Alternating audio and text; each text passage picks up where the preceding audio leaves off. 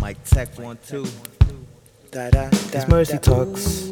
Talk. We don't just talk. Talk. We walk that walk. Walk. It's Mercy Talks.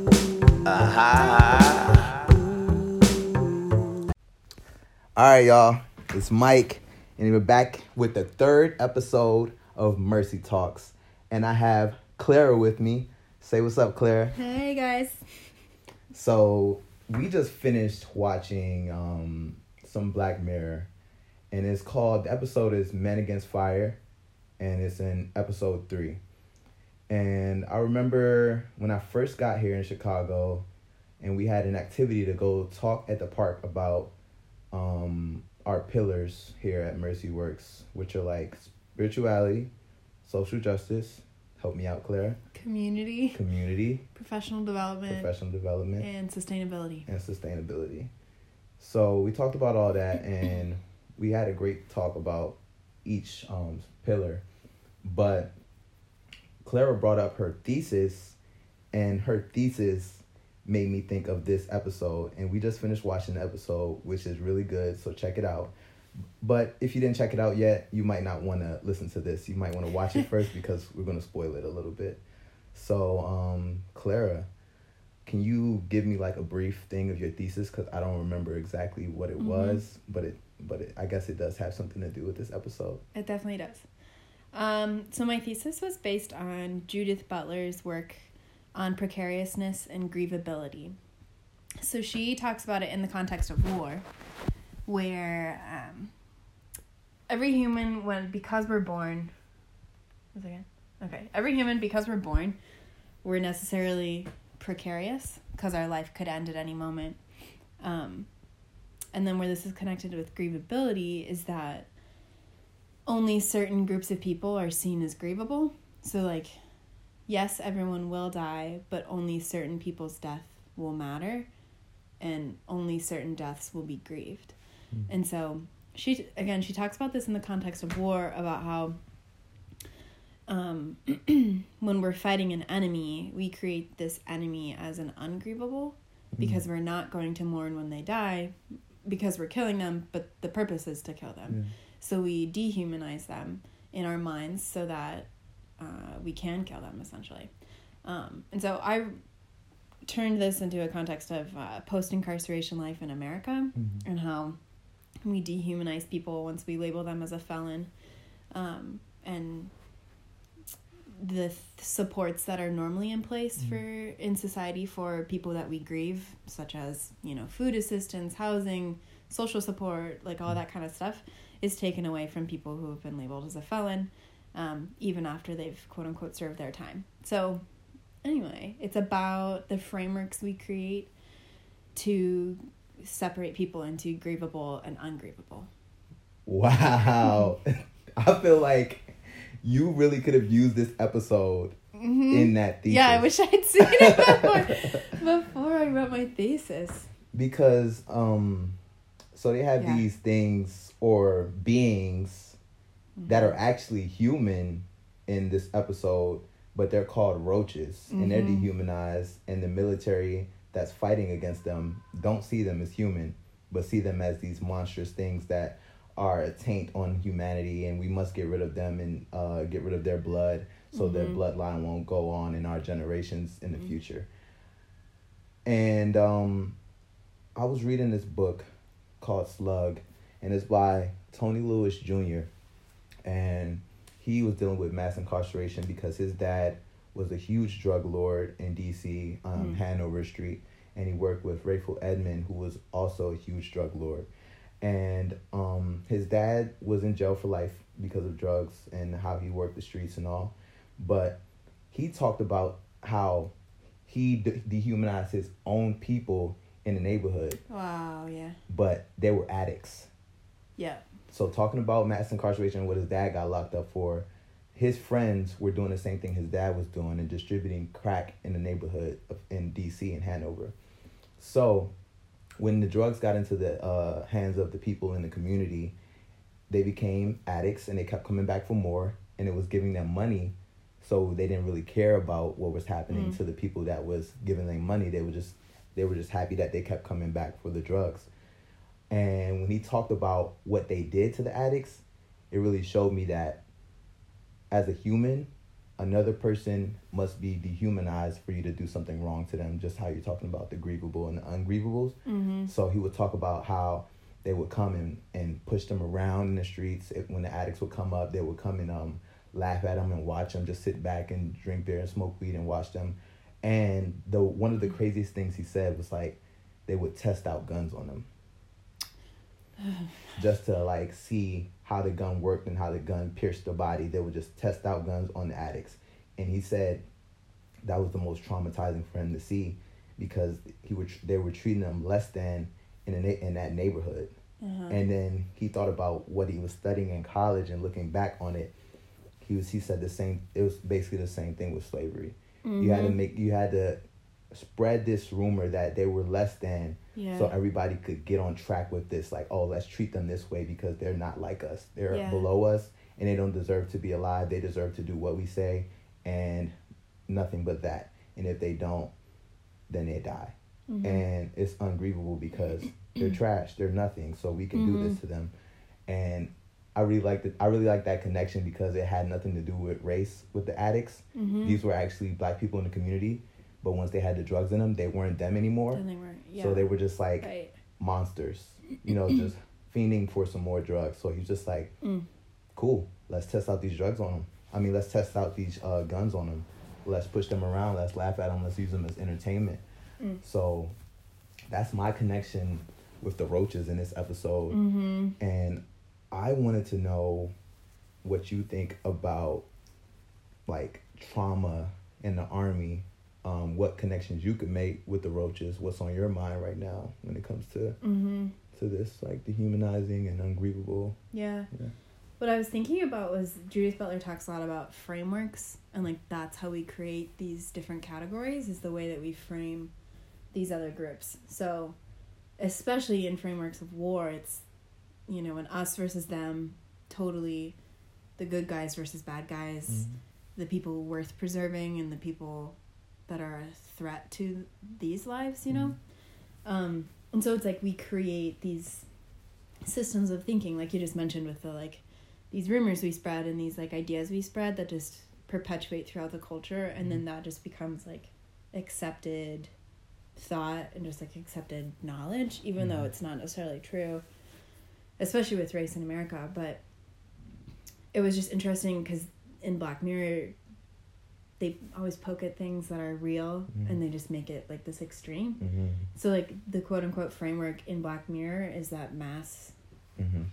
Technology is like, we coded your vision and we coded everything you heard and like changed your senses and changed the way you thought about things so that you couldn't see them as human and you did only see them as threats.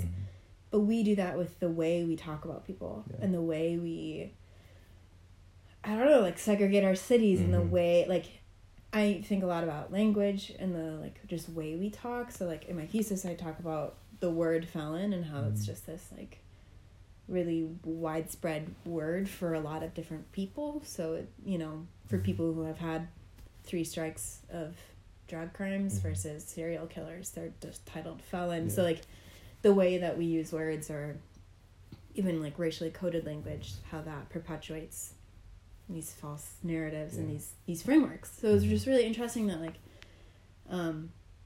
we do that without the use of this mass thing. We do it anyway and it works just as well. Like when we talk about, given our like current wars that we've been fighting for so long, like in the Middle East and against, who we call like Muslims or whatever, or like, and create them as these like caricatures that aren't human and they're just a threat to like our American life. And we just do it with like our news, the way we talk about it, like who we surround ourselves with, and that's just really crazy. These frameworks. That framework that you talk about, and the word felon like rings in my head because I'm thinking about Sister Helen Prejean that did Dead Man Walking, and she worked with people on death row. She's seen the humanity, so that mask was never in her head, and I feel like she was going against the grain of every framework possible, because even me and everybody, like even other moral people would be like, oh, if you committed murder, you should die. And she trained her mind to go against that. Yeah. She said, no, I know you did something bad, but I'm still going to meet with you and treat you like a human. And even though she knew they were going to die, she still met up with them. And that's so deep for how we should be loving others. You know what I'm saying? Despite anything attached to them, whether it be a rumor or whether it be real. You know? Yeah. So that's tough. And then thinking about the image of a roach. Like, I will kill a roach fast. Yeah. Like an actual roach on the floor, like I would stump it out. And I'm glad they used that term, because when they were saying roaches, I was thinking of like something that would be crawling, but it was still a monster standing up. But now that I'm thinking about an actual roach and like bugs and stuff, I don't care about them, because it's like, what purpose do they have in life? What are they gonna do? I'm just gonna stump them out and it's gonna be good. You know what I'm saying? And be proud about it, just like how they were in there. He was like, you should be happy. You killed two. You know, right? They're not they're not gonna live on. It's less than what we first ran into. So that's what I'm thinking about. I'm just like, wow. Yeah. And then I think about other people that are like, hey, Mike, don't kill that bug. It's a living thing. And I'm just like, wow, it's all coming back to me. Yeah, it's all coming back to me now. Yeah. And how when they had that device and they like shined it in his face and it started messing with the mask, the technology in his head, for him to actually start seeing humanity, like a mirror image of him, another being that's just like him. That's when I was like, whoa. It's so interesting, because I think that sometimes that's what it takes for us to get outside of the framework we've been operating in for so long. Yeah. Especially if it's something that like we've been raised in. You know, it's what our parents tell us, it's what we see on the news, it's what's reinforced in school. And like it takes something like literally smacking you in the face, or like in the show it's a light going off and like interrupting that normal just like cycle of thought. Again, Judith Butler her writing is about the politics of troubling. And so it's about like disrupting the normalcy of the frameworks that we typically operate in order to take a step back and look like, is this really what I want to be doing? Is this really how I would operate? Like you said, like good overall moral people are like, you murdered someone, you should die. Yeah. If we really stepped back and were like, really? Like, I think a lot of people would say, whoa, I need to rethink about like everything that I've been taught to think. So it takes like a flashlight. It takes that flash, smack in the face of whatever, a friend saying, whoa, I don't like that. Like, you hurt me. Like, that's often what it takes to change these kind of things. Yeah. So it was cool. True. Like symbolism in the show. That light. Yeah. And then like once you see it, you can't turn back. Like, and that was the whole point of, he was like, I'm trying to push us down, but I can't, because it's too real now. Yeah. Like, I can't go back. Right. And now that you say that, I'm starting to think about the part where they met in the hole, and he was just like, you're not a roach? She was like, nah, I was never a roach.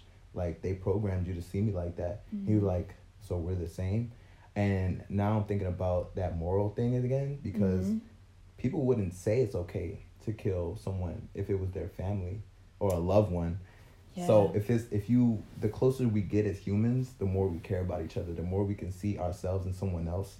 That's when we'll be more moral and like be like, okay, you deserve a second chance. I know what you did was bad, or I know a lot of people talk trash about you and attach these different stigmas and stereotypes to you, but I'm gonna take a chance to get to know you and support and advocate for you, you know?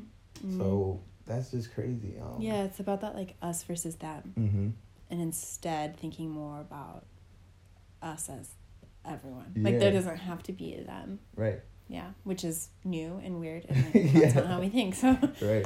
That's hard. Yeah, and then moving away from this a little bit. This is my second time watching this. The first time, right? I didn't think about this the first time, but now I watched it the second time.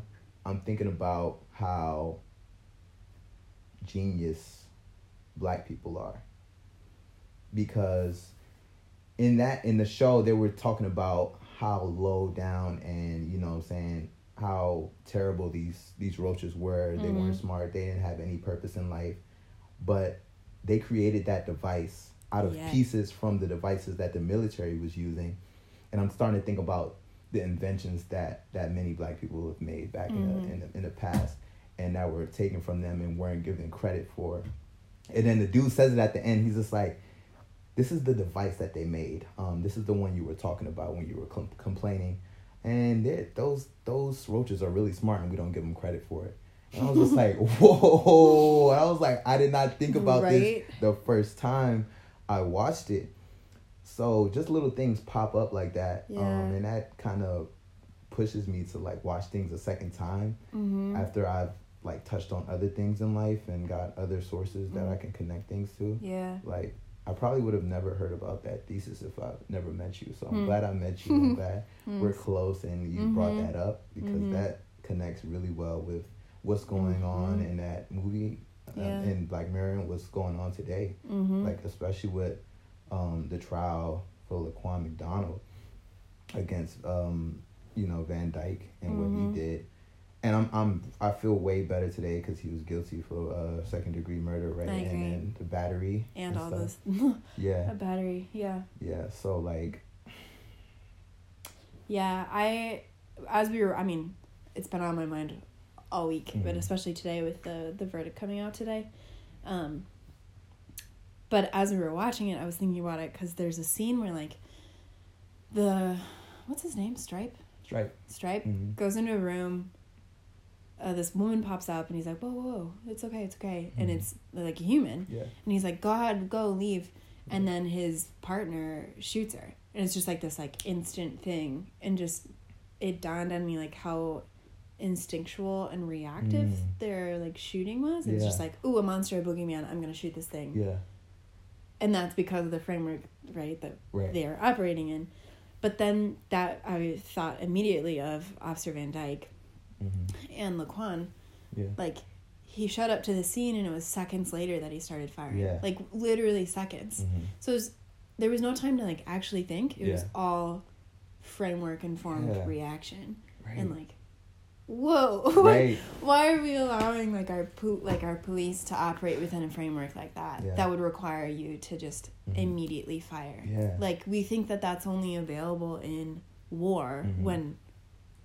everyone, in order to fight, like, you have to create an us versus them, which I hate. But anyway, you think of it only as in war, but, like, these are the streets of Chicago, and our police, who are supposed to be, like, our civil servants, like, not they're civilians, So, like, why are they fighting a war in their supposedly own communities? And, like, anyway, just that, why is that framework allowed, and why can he react like that?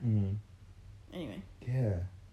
That's crazy, because that just tells me that we need to break these frameworks down, because they're unethical. And I remember learning more about the trial. I didn't really want to hear too much about the trial because I was just like, there shouldn't be a trial. It was 16 shots. There should be something that's like, he killed them. It was aggressive. You know what I'm saying? He didn't have to do that. Automatic. You know what I'm saying? But the government and you all got to go through all this stuff. But as I was learning more about the trial, they were like, another officer came and stopped him before he continued to shoot. I'm like, he was going to continue to shoot? Right. That was crazy. But I'm feeling like the other officer was like, his mask was going down, or because he would have stopped him earlier if he was there. But I guess he didn't really have as much mask, or the mask wasn't taking control over his head as much, because he was just like, hey, he's dead, like, leave him alone. What? Yeah. And and then connecting that to what we had today, which is a victory, but I was thinking about him not being guilty for misconduct. That was crazy. That was crazy. Misconduct? I thought that was the automatic. Yeah.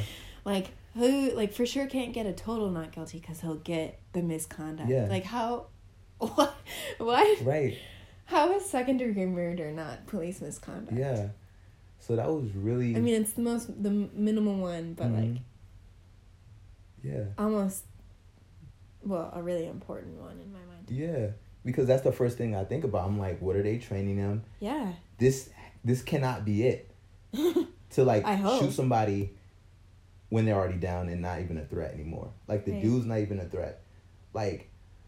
even in Black Mirror, you know what I'm saying? He did use a aggressive force in one kill in the beginning. But when someone's dead or when someone's down, what's the point of doing that? Yeah. I'm sure they're trained to not kill first, you know what I'm saying? To like get someone down first and then bring them in. And Laquan wasn't as much of a threat as I've seen in other videos when people have fought back and have gone away in cuffs. Yeah. Have made it in, have hurt a cop and got out alive. So I'm just like, that has to be misconduct. You should have been guilty for everything, like serving life, you know what I'm saying? Yeah. So that was just crazy to me. I agree. But I'm still happy that he's going to serve some time and he was guilty for something, because I would have been devastated if they just let him walk away. Me too. But this misconduct thing has me thinking, like, what if they don't have to kill me? What if they really humiliate me and really hurt me really bad and go to court and they're just like, well, not misconduct. He's good. He gets to walk away.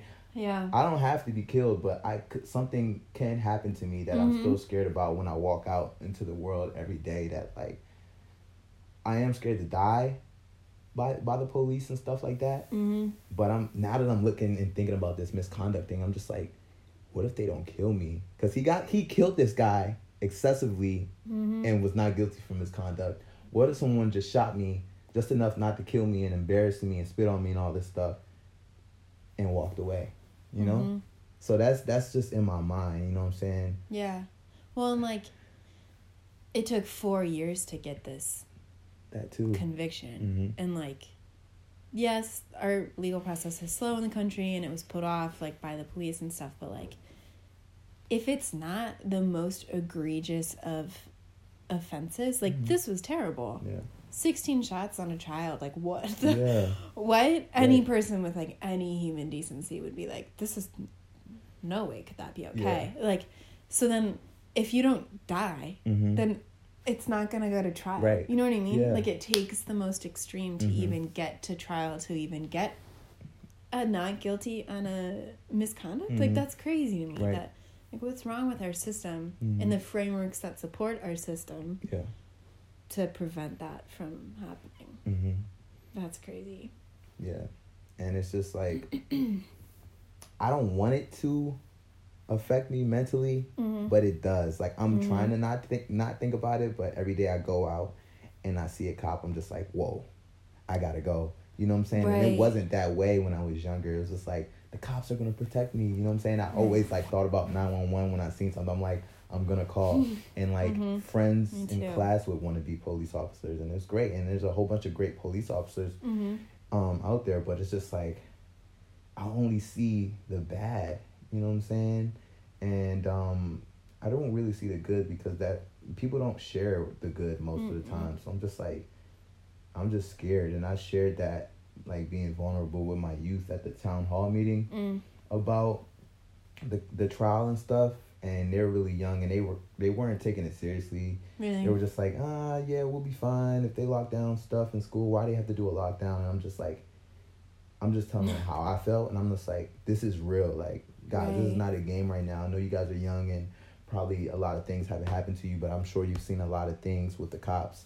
And like, even youth at the town hall meeting talked about negative experiences with the cops, and it's crazy. I told them I've never been through it. I've never had a negative experience with a cop, but it's just like mentally controlling me to always feel like I'm on the run, and that I have to not even protect myself, but just always be in hiding and like be on the run. Like, even being out here in Chicago and want to like explore and stuff, I'm like, should I go out today?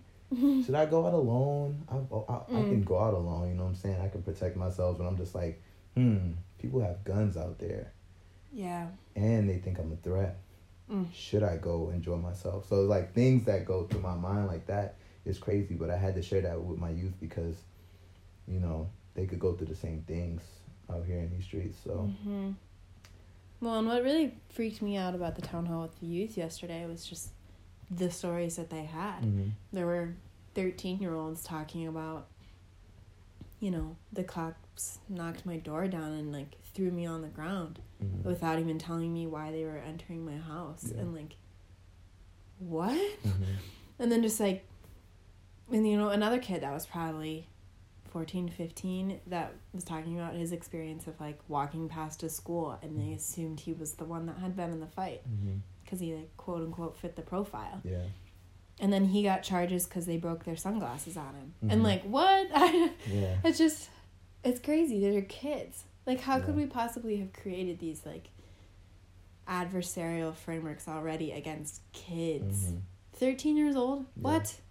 Right. What? Right. What could he, like, actually do to you? You know what I mean? And, like, yes, Laquan was 17. Like, that's older, but still, like, a minor. Right. Like, still a kid.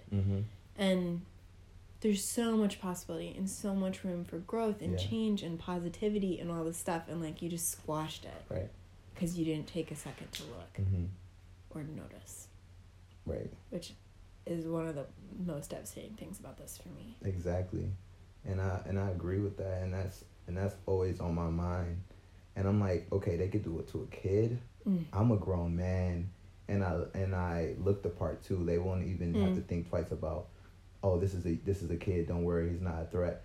But I'm 22, like 6 foot, dark. I'm like the darkest tone you could be, the darkest berry, and I'm 260 pounds. So I'm just thinking, if they did that to Laquan, what would they have done to me? Would have been 3 cops shooting me? Would have been like, what? Like, and I'm just like, and I think about that, and I think about my little brother, because we're so close, and that's like my best friend, and then we're 1 year apart, and I'm just like, I want to be like, yo, don't go nowhere, you know what I'm saying? Make sure you're with somebody, and, like, giving these talks so you can be protected. I'm just like, dang, man, that sucks that has to happen. Just like the roaches, like, that sucks that had to happen for them. Right. They had these things, these stigmas on them that changed them forever. Yeah. Because I remember in the hole when they were down there, she was just like, I used to be this, and she said her name, and he used to be that, and she said her son's name, but now we're just roaches. Yeah. You know what I'm saying? And then we can't even be unique individuals anymore because we're just one thing, and we have to. And then everybody that looks like us has to fit under these stereotypes of a threat, you know? So it's just like, wow. So when I watched the episode, I was just like, dang. And then when we talked about it in the park, I was like, whoa. Whoa. Because I could have been in another group, and we would have never talked about it, you know? So, but I'm glad to have you here for the 3rd episode of Mercy Talks. Glad to be here too. This is a great conversation. I agree. We got to break down these frameworks. I don't do anything with law, but I definitely would love to organize or be a part of an organization that is trying to do this with the law and try to change these frameworks. Yeah. And on, like, a social level. Well, and I think almost the more important thing is the, like, people-to-people level of, like, I think that's the power of Judith Butler's work, is that it is a politics of troubling. So, like, being that slap in the face, being that flash of light for someone else, and saying, hey, here's another way to think about it. Here's another way to look at it. Look at me, I'm a human. Exactly. Think about this differently. Right. It's really powerful. And I think starting with us and then our community and then even broader, I think that's the way to go, you know? Right. Yeah, so that social level, the systematic level of things, we got to change these things, man. Definitely won't happen overnight. Probably won't even happen before I leave Earth. Right. But it has to happen one day. Like, and I want to be a part of, like, helping that happen in any way I can. But the best way I can do that today is just to, like, you know what I'm saying, stay strong in my faith and try to connect as much with humanity as I can before I leave Earth.